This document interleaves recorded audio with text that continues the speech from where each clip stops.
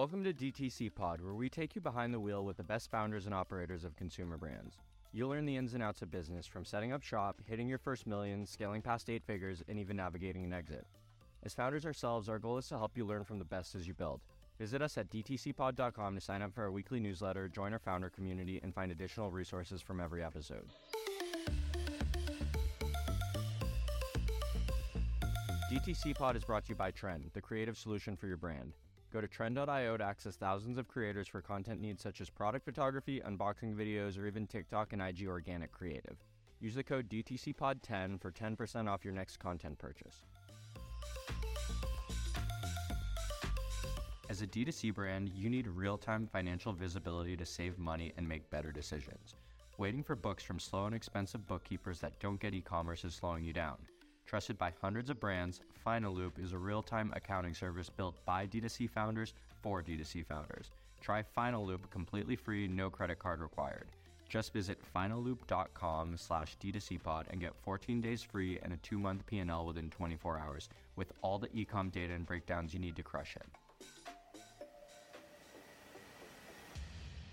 What's up, DTC Pod? Today we're joined by Justin Seidenfeld, who is the co-founder of a bunch of companies, Doris Dev, Canopy, and Factored Quality. So Justin, I'll let you kick us off. Why don't you tell us a little bit more about your background? Awesome. Yeah, Blaine, thanks so much for having me on. So my background goes deep in consumer goods, specifically around developing new products, bringing them to market, and then going deep on the supply chain setup and management side. I spent the last 10 years either developing or setting up supply chains for different durable product brands, predominantly through a company that I started 7 years ago called Doris Dev, which is a product design, development, and supply chain management company. We've got offices in New York and Hong Kong and specialize in bringing new product ideas from concept all the way to shipping. From that, we incubated our own product brand called Canopy, which we launched to market a little over 2 years ago. The hero product is a humidifier that has some technology baked in, which focuses on the health benefits for skin. And so that brand has been positioned as a beauty wellness tool. And that's been really exciting to build a brand from the ground up. And then most recently, we incubated a managed service software company called Factored Quality, which provides quality control and supply chain management services through a single point platform with managed services on the back end. And that business is providing factory audit, inspection, product testing services for a bunch of physical product brands around the world. So yeah, there's going to be a ton to unpack in this episode, so really excited to get into it. Why don't we start with Doris Dev? How did you get started in the world of product development, and what was, I guess, a little bit of your background before there, and how did you get started? Let's just talk about Doris Dev for a little bit. Yeah, for sure. So I actually stumbled into it by getting involved with a startup now a little over 10 years ago, which with a company called Quirky, which a lot of people know brings up kind of a visceral reaction a lot of the times when I say that that's kind of where my roots came from, because it was notorious back in the day for some really great things, but then also having a momentous spiral into bankruptcy at the end of it. But Quirky was a VC-backed tech-enabled product business that leveraged the power of the crowd and a community to bring really great product ideas into the world. And I was very lucky in that I kind of stumbled into a job there, predominantly because I didn't know what I really wanted to do out of school, but was really attracted to the intersection of what Quirky stood for, which was physical products, operate like real world operations, consumer goods, technology, the kind of power of the community at a time when that was kind of burgeoning, or there was a burgeoning tech scene in New York. And so that kind of brought all of it in under one hood. And it was a really fun place to kind of get my beak wet. And that experience, I started working at Quirky, ended up working there for 5 years as the kind of company went on this rocket ship trajectory. Was very lucky because of that, because I got kind of exposure to a lot of different aspects of building a business from the ground up. But most specifically, as I got asked by the CEO of that company to essentially go set up our manufacturing and sourcing office in Asia with about 3 days notice. So on a Thursday, he asked me, hey, we need somebody to be on the ground in Hong Kong by Monday morning, because we had an important meeting with a partner then. And so I had to pack my bags and get on a plane to go to Hong Kong that weekend, initially, which was only supposed to be a 3-month stint, which turned into 2+ years living in Hong Kong and essentially running around China, setting up production lines for all different consumer goods. But that was really kind of my foray, my being thrown into the deep end of supply chain operations, and a boot camp in all things bringing new product to market and manufacturing. But yeah, so no, keep going. Oh no, and so Quirky was just like a really special experience. Again, this rocket ship trajectory, got exposure to all different aspects of the business, but really the basis for my background in product and supply chain started with me kind of building out a network of manufacturing partners in Asia when I lived out there. When I moved back to New York, started getting a ton of inbound from friends and friends of friends who are looking for help bringing their product ideas into the world, and came from different backgrounds, from finance, from creative, from whatever, but they didn't necessarily know how to take their concept idea, put pen to paper to flesh out what it was, and then go find or set up a manufacturing infrastructure to bring it to market. And so I got a ton of organic inbound when I moved back to New York. This was in 2015. And the next few years, as kind of the D2C product boom happened in New York, there was just a ton of folks that were looking for help. And that was kind of the genesis for what ultimately became Doris Dev. Cool. That makes a ton of sense. And I'd love to kind of talk about, when you started Doris Dev, what some of the different, first, let's go through a couple different examples of products that you guys were able to bring to life that you worked on at Doris Dev. And then from there, I'd love to also just talk about, the frameworks for taking products to market. So let's just start with a couple anecdotes of projects that you worked on and how you were able to execute them and what it took to be able to produce and deliver them. Yeah, for sure. So, now where we are with Doris Dev is we get involved with all different types of companies, startups, growth stage, everything in between.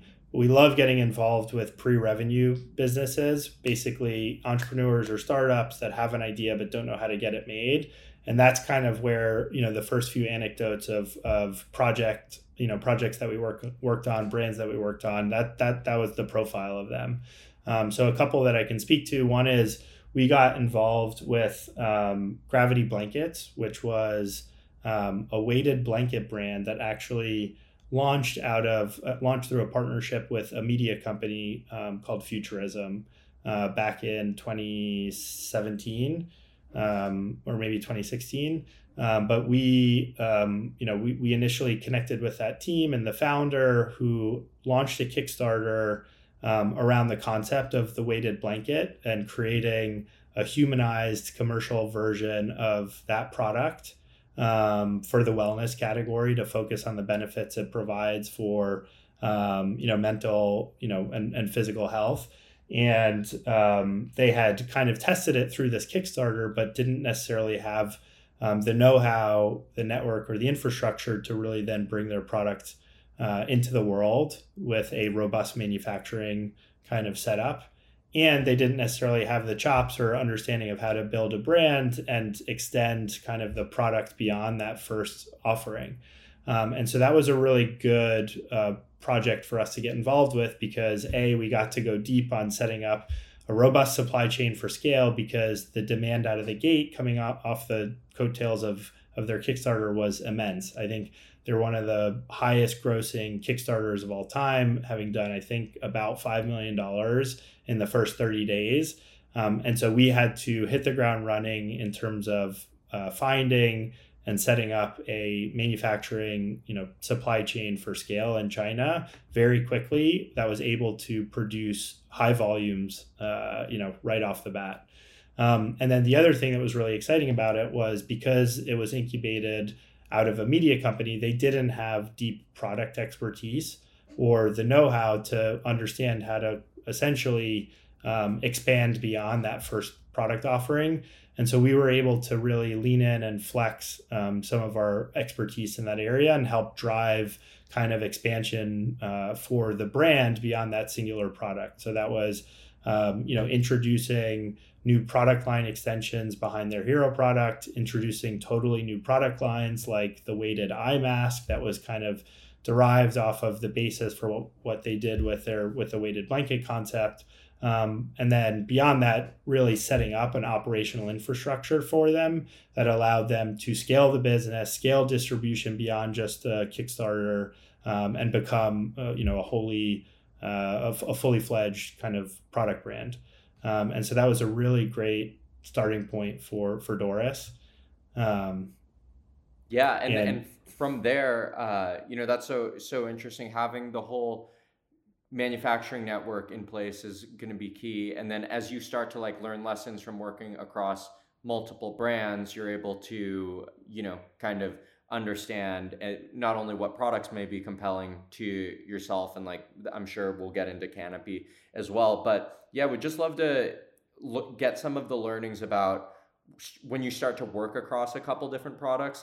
What immediately comes to your mind when you're thinking about product development, starting a brand, or even if you're a brand and you're looking to develop new products? What are some of the either mistakes that people might fall into that you'd be like, oh, I've seen this happen so many times, let's definitely avoid that? And what are some of the big opportunities that you'd be thinking of, having worked in this space, that are really, important for brands or new entrepreneurs to tap into? Yeah, I think some of the, there's definitely a laundry list of pitfalls or things to really think about going into building a new product and brand from scratch, that a lot of folks, fall into. One of the big ones that I always harp on is really validating the concept and the demand before you invest time, energy, and money into the product. And what I mean by that is really making sure that you've identified a problem solution or a problem set that or a product can solve, and that there are specific features and claims that you can build a new product offering around that will address those problems out of the gate, and that you've done the work to really validate that there's demand for it, not just, operating on a hunch or operating on a feeling. And that can be done in a lot of different ways, whether it's leveraging your network to kind of snowball feedback and momentum around, what people like or believe or think that there's value around. That's kind of as simple as having as many conversations as possible, or doing, surveys to your network, to, much more robust exercises of doing claims or validation studies, or using Facebook and kind of measuring conversions on specific things that you can use. You can drive traffic on a landing page to measure conversions on specific claims or a product idea, or seeing if people would be interested in buying a product. And we have a ton of brand partners, meaning clients on the Doris side, that have done different types of exercises in that regard before they invest energy, around time or money into the product itself. And the reason I always harp on that is because it's just such an expensive endeavor to invest into new product, both not just capital, but also just human capital and energy wise, that you want to make sure that there is demand behind what you're building. So validating your idea with whatever tools and whatever you have access to is a really important part of, the first step. Yeah. Would you say on the idea validation side, would you say a great way for it is, like you're saying, spinning up either different landing pages, maybe testing a couple ads, see if you maybe putting together a wait list, just like being able to understand if people are, clicking on it, or if it's something that just people don't care about. Is that one of a good way that you've seen be successful? Yeah, 100%. So, landing pages, there's obviously you can get really professional and go very deep with that approach. And I think that that's a really smart way to do it. And you can really get a ton of confidence if you do it well and do it correctly. But it doesn't have to be so, I guess, so refined. I've seen other, other folks use Instagram surveys, email surveys, Google Forms, different ways of just kind of trying to measure some form of, traction. And I think, obviously the landing page approach is a really smart way to do it. If you want to, if you don't have an existing brand, if you already have an existing brand, or you've got a brand partner that you can tap into that has an audience, a relevant audience for who you think you would be targeting, then we always also recommend to see if you can kind of tap into some of the like hyper passionate people within those communities, to kind of go deeper on the product concept with them. And so we've seen that work well for, brands that are in market, or influencers, or folks that have audiences that they're able to tap into. Got it. And then, so let's assume that you found a product that has a bit of traction or pull to it. What are kind of the first steps, in working with you guys, like from the Doris Dev perspective? Like, what are the first things you're thinking about? Are you thinking about, who the best manufacturing partners are for this thing? Are you thinking about like building out a supply chain? Like, how are you thinking then once there's, once we've reached the, okay, it's time to go moment and let's actually put things in production, how do you think about things next? Yeah. So there's two ways we approach kind of creating new product. There's the first path is kind of starting from scratch, and you're building a custom product to your vision, which is going to be unique around your product design. It's going to address specific, pain points that you're solving for, and you're really building something from a blank canvas as your, starting point.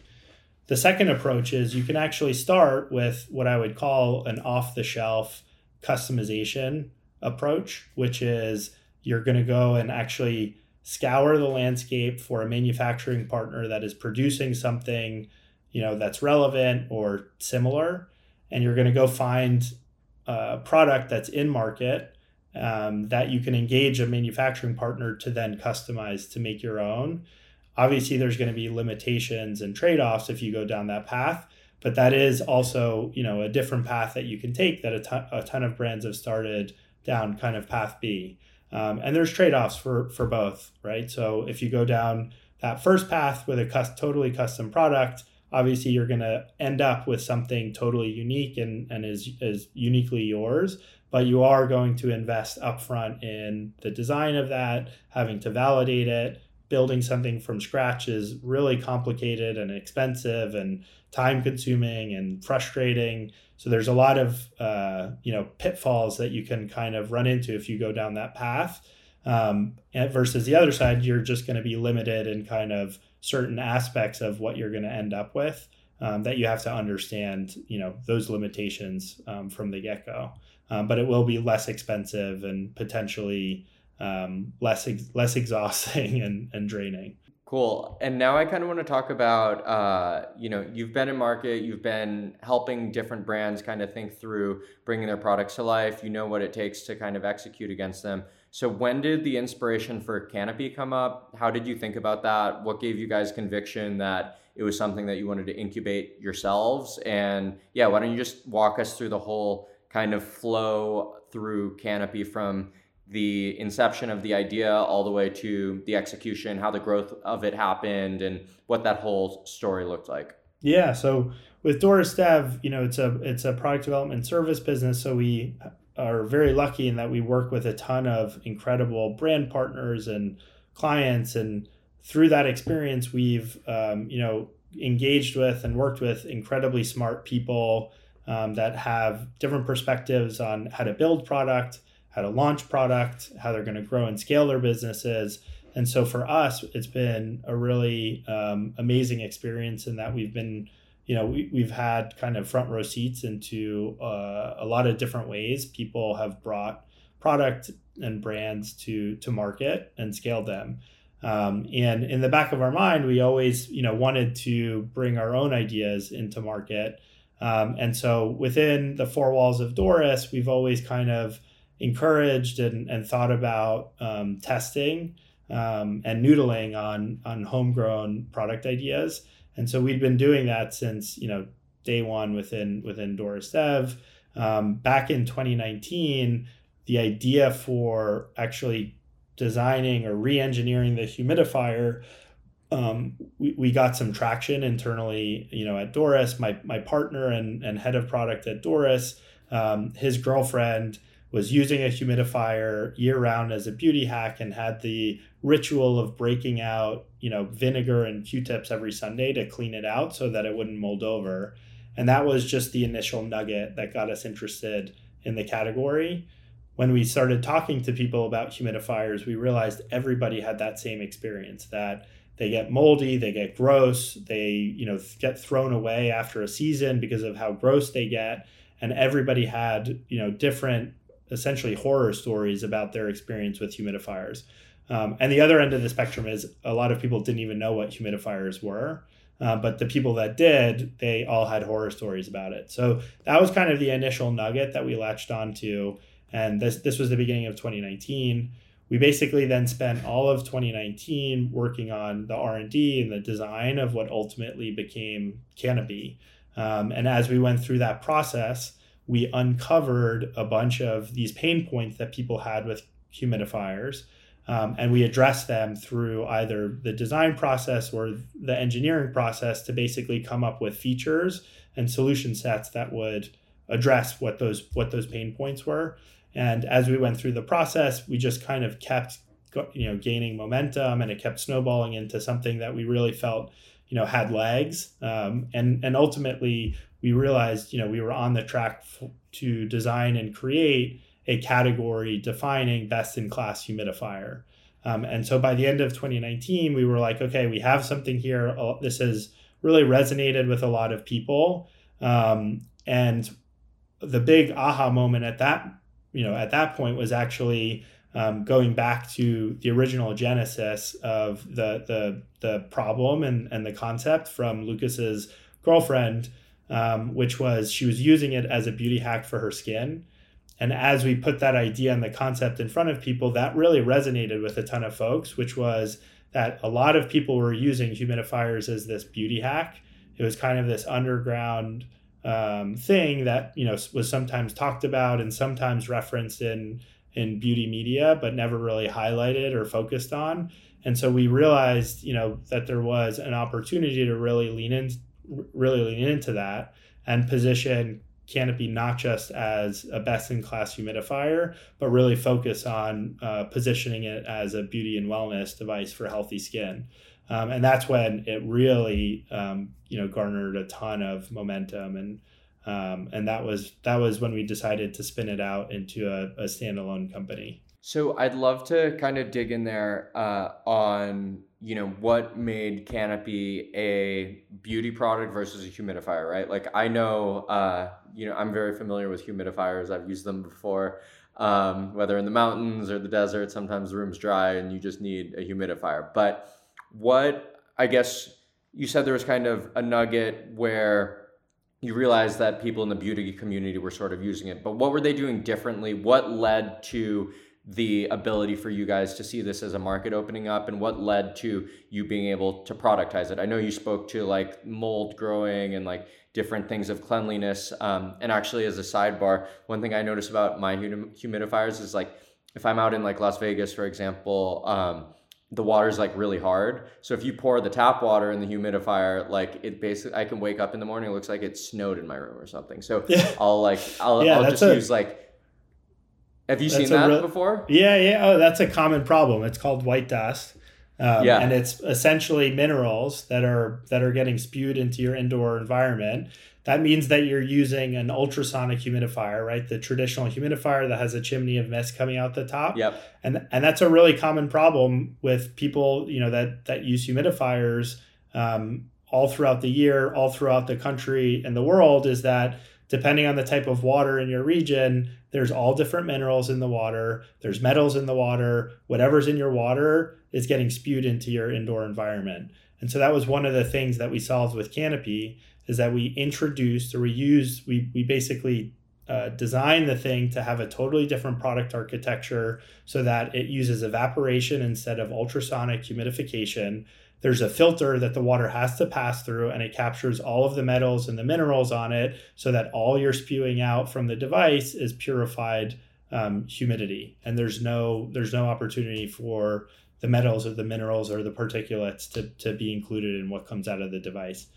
So that's actually a feature of Canopy. That was one of the pain points. Your story is one of the stories we heard through the R&D process, and something that we incorporated into like the re-engineering of the product to solve for that. That's so funny because I guess my solution to the problem is like going over to my RO filter and like dumping a bunch of RO filtered water into this humidifier, which seems like ridiculous, filling a 3-gallon tank with like RO filtered drinking water. So from a product standpoint, it just makes a ton more sense to put the filter in the humidifier, right?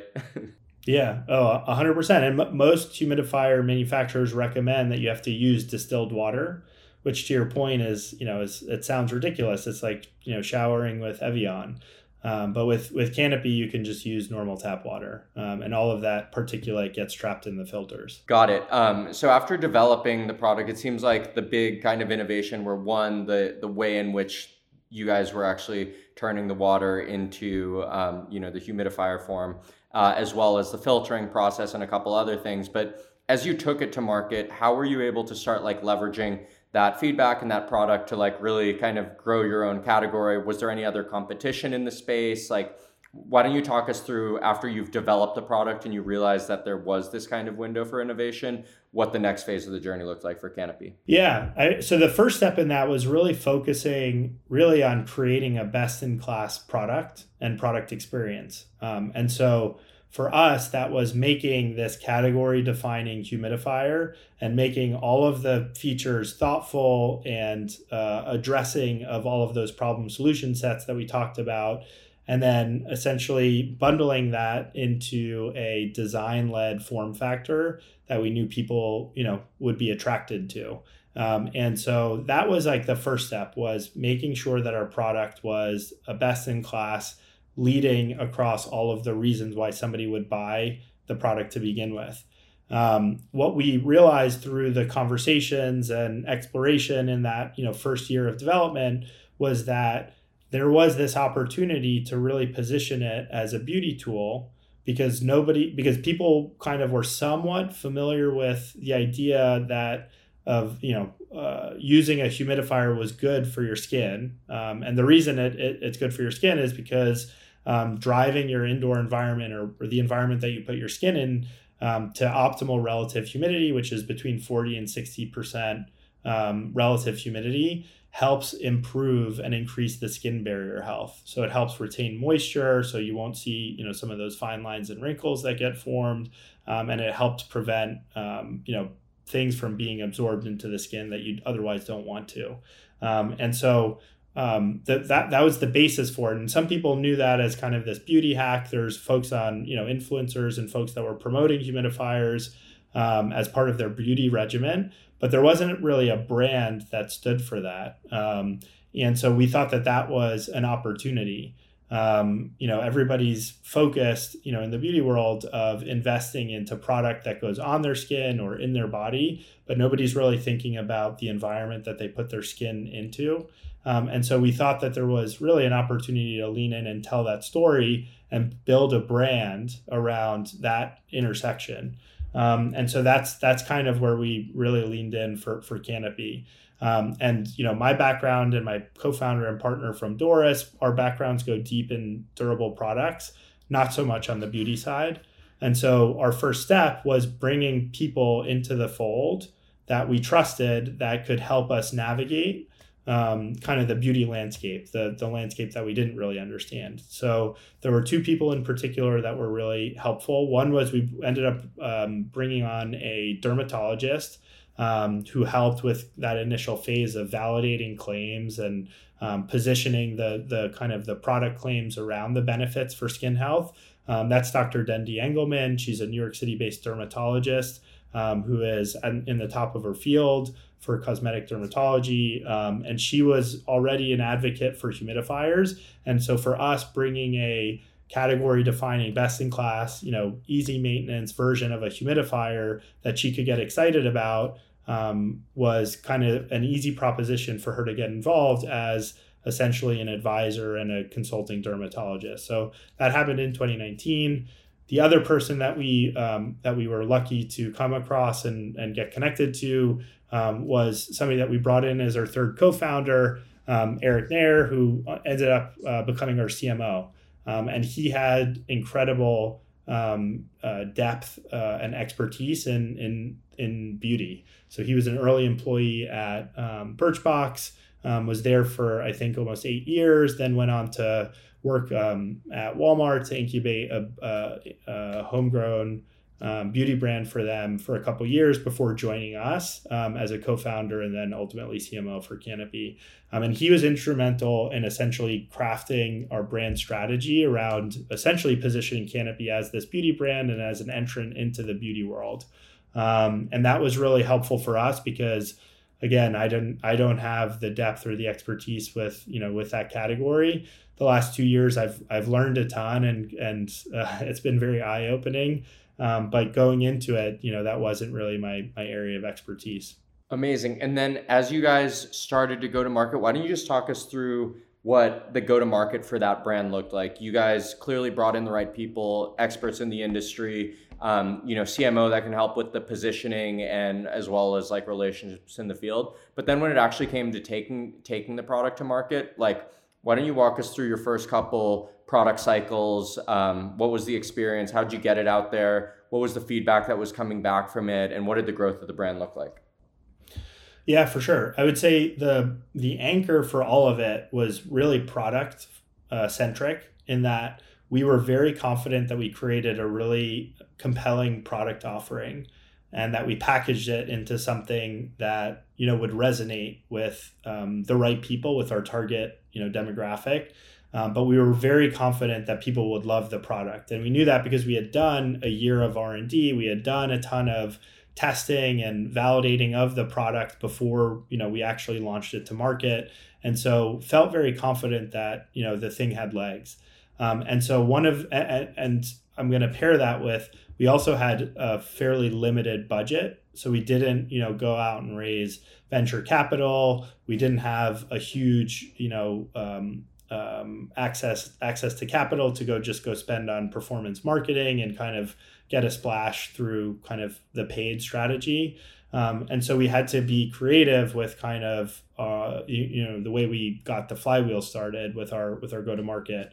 And so what we decided to do actually was invest a lot of energy into the editorial and beauty media world because from our early signals, we knew that the thing would, Canopy and the product would have a great reaction there. And so we hired a publicist in New York, Jenny Ruff, who specialized in beauty. She, essentially helped get us in front of a ton of beauty editors the month or two before we went to market. And so we did a ton of desk sides with really all of the beauty editors in New York City at the time. We sent them product. We did 30-minute phone calls with all of them to walk them through the product, walk them through kind of all of the features and attributes and reasons why Canopy was going to be this game-changing product that we were introducing. And we got really great response to those desk sides. I think predominantly because we were pitching beauty editors who were, for the most part, we're mainly getting pitched on like topicals and consumables, creams, serums, things like that, day in and day out. And so for a humidifier brand to pitch them as to like the benefits for skin health was just like a totally refreshing take on the category. And so we got a lot of interest. And I think, that basically led to getting a ton of write-ups and exposure at launch, which was really instrumental in then getting a ton of like the flywheel going across all of the other efforts that we needed for activating the brand. But I would say that was really kind of the starting point. Well, that's really cool. And I think that that's something that's important because I think brands fall on two sides. Some just, some really go heavily into PR and then others maybe don't. It seems like your product and your network was like really well suited to making this happen, especially because you weren't like trying to run a bunch of PR on, like you were saying, the same exact product and that's been, talked about over and over and over again. But so yeah, that all, it all makes sense in terms of, you kind of want to not only build a great product, but then build a product where you can kind of stand out. And especially when it comes to like the media and distribution side, where, those editors, if they're trying to get engagement on their posts, they're trying to drive traffic and they want to write something new and engaging for their audience, like you guys have the product to do that. So moving forward, let's get into a little bit of factored quality now. Let's talk a little bit about how all these lessons from not only Doris and what you incubated with Canopy, how did that apply and what are you building at factored quality and why is that really important for brands to be considering in their, as they're building, scaling and optimizing their brands? Yeah, for sure. So over the last 10 plus years working on product, I would say I have experienced firsthand all of the pitfalls and problems of trying to bring new product to market. For everything from getting totally screwed over by manufacturing partners to running into product, design issues really late in the game to defects and recalls and, everything in between. And through that entire experience, one thing that has always been an anchor to figure it, to being on top of any product business is ensuring that you have a shored up supply chain. And so over the last 10 years, what that's meant is really finding the right manufacturing partners, establishing a really good relationship with them, making sure that you've have visibility into what's going on, that there's a mutual, two-way line of communication happening with your manufacturing partners, that there's a level of trust on both sides, that you're each treating each other with mutual respect, and that it is a true partnership because there's work and blood and tears and sweat that's going into, again, both sides of it. And so through that process, one of the things that we've leaned into on the Doris Dev side is really providing visibility, providing boots on the ground, helping to facilitate that relationship building with your manufacturing partners. And what we noticed over that time period was that, a lot of it was being done with people, and there was no digital platform of record that was kind of serving as this singular system, source of truth for everything that was happening. To help basically instill the confidence and provide the visibility of feeling like you had a shored up supply chain. And it's something that resonated, that we noticed as a team, as a company, as somebody that worked in product for the last, 10 years. And we were very, I guess, lucky that, back in 2019, we connected with the founder of Factored Quality, who he and his partners were building a supply chain software tool that was unrelated to what ultimately became Factored Quality. He approached Doris Dev because he was looking for feedback and insight and guidance on what they were building within the supply chain world. And so my partner at Doris, Lucas, and I got involved in just kind of an advisory capacity, helping to provide guidance on what they were building. Fast forward about 9 months, we essentially continued to feel the pressures and the sentiment that there was no single source of truth for all of the work that was happening around quality control and supply chain visibility, and essentially pitched that to Prince and the team and his team that was working on the supply chain software. And that conversation snowballed into them building a beta version of a product to our vision very quickly, that we were then able to test within the four walls of Doors Dev with some of our clients and some of our brand partners, and then realized that we were really onto something, because again, there wasn't something that was solving this need in the supply chain space for so long. And so this was now a year and a half ago. And since then, Prince and his team have essentially built factored quality into a source of truth and managed service platform for all things quality control for physical product brands. So if you're a physical product brand and you need to validate a factory partner or ensure that a factory partner is building product to spec, you can actually go into the platform and book factory, audits, product inspections, pre-shipment inspections, product testing needs all through the platform, and the work gets handled on the other end. And the reason it's so exciting is because all of the work that's happening on the back end creates a lot of really meaningful data that typically doesn't get captured. And all of that data is now getting funneled into the factored quality platform, which unlocks really invaluable insights for the brands, for them to maintain their supply chains, maintain the best-in-class relationships with their supply partners, making sure that they have visibility into everything that's going on, and helping to make the right kind of optimization efforts for their supply chain setup. So it's been... What were the ways you would do that before? Like, I know all these things that you're talking about are like really important in terms of like making sure you have your pre-shipment inspection, your quality inspection, all these different things, right? Before they ship you a container of goods that you didn't sign off on. So like, what was the process like before? Did you have like an agent who would like manage all this kind of stuff for you, where there was no tech?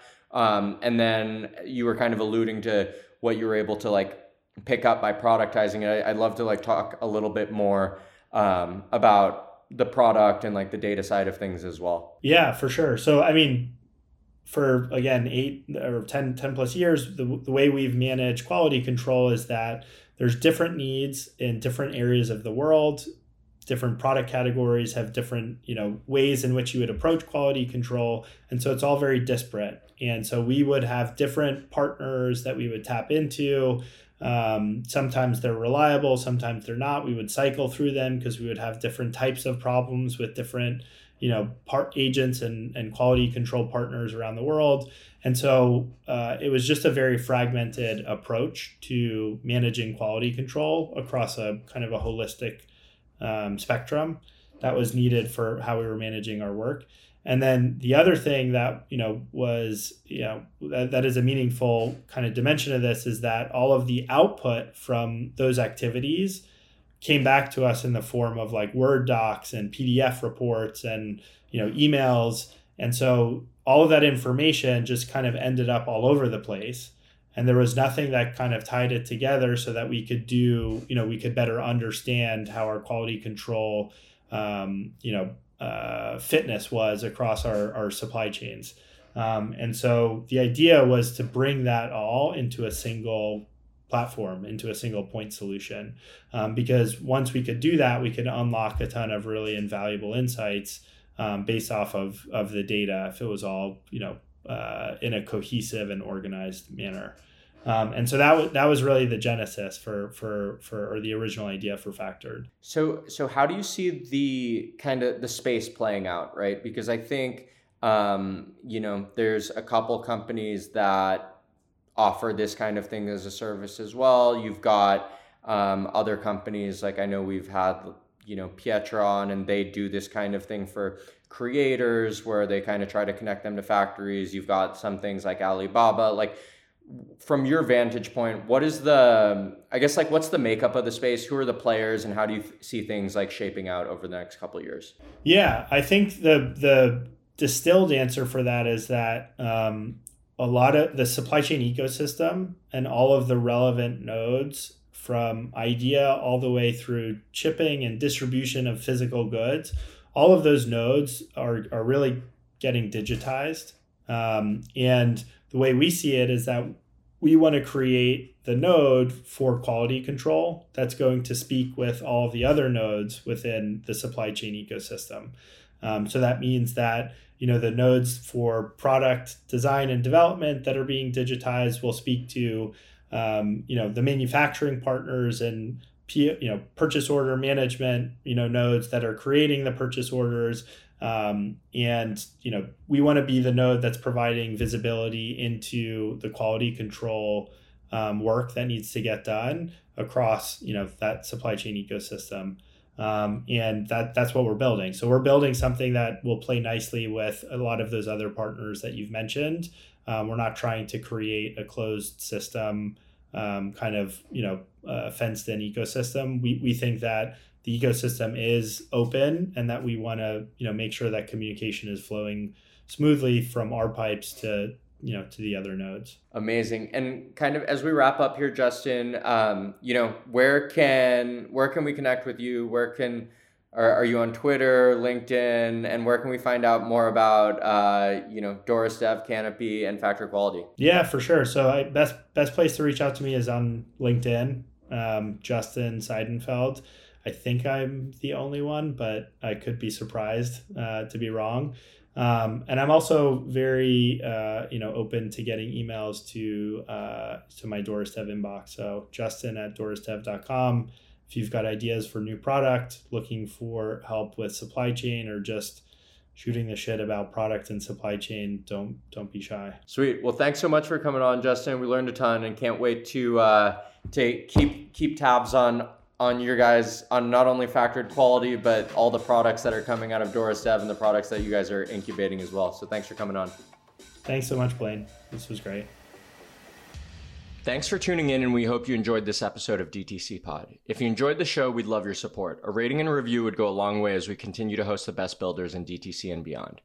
Follow and subscribe to the show, and make sure to check out our show notes where you can find our socials and weekly newsletter. Visit us on dtcpod.com to join our founder community and access resources from every episode.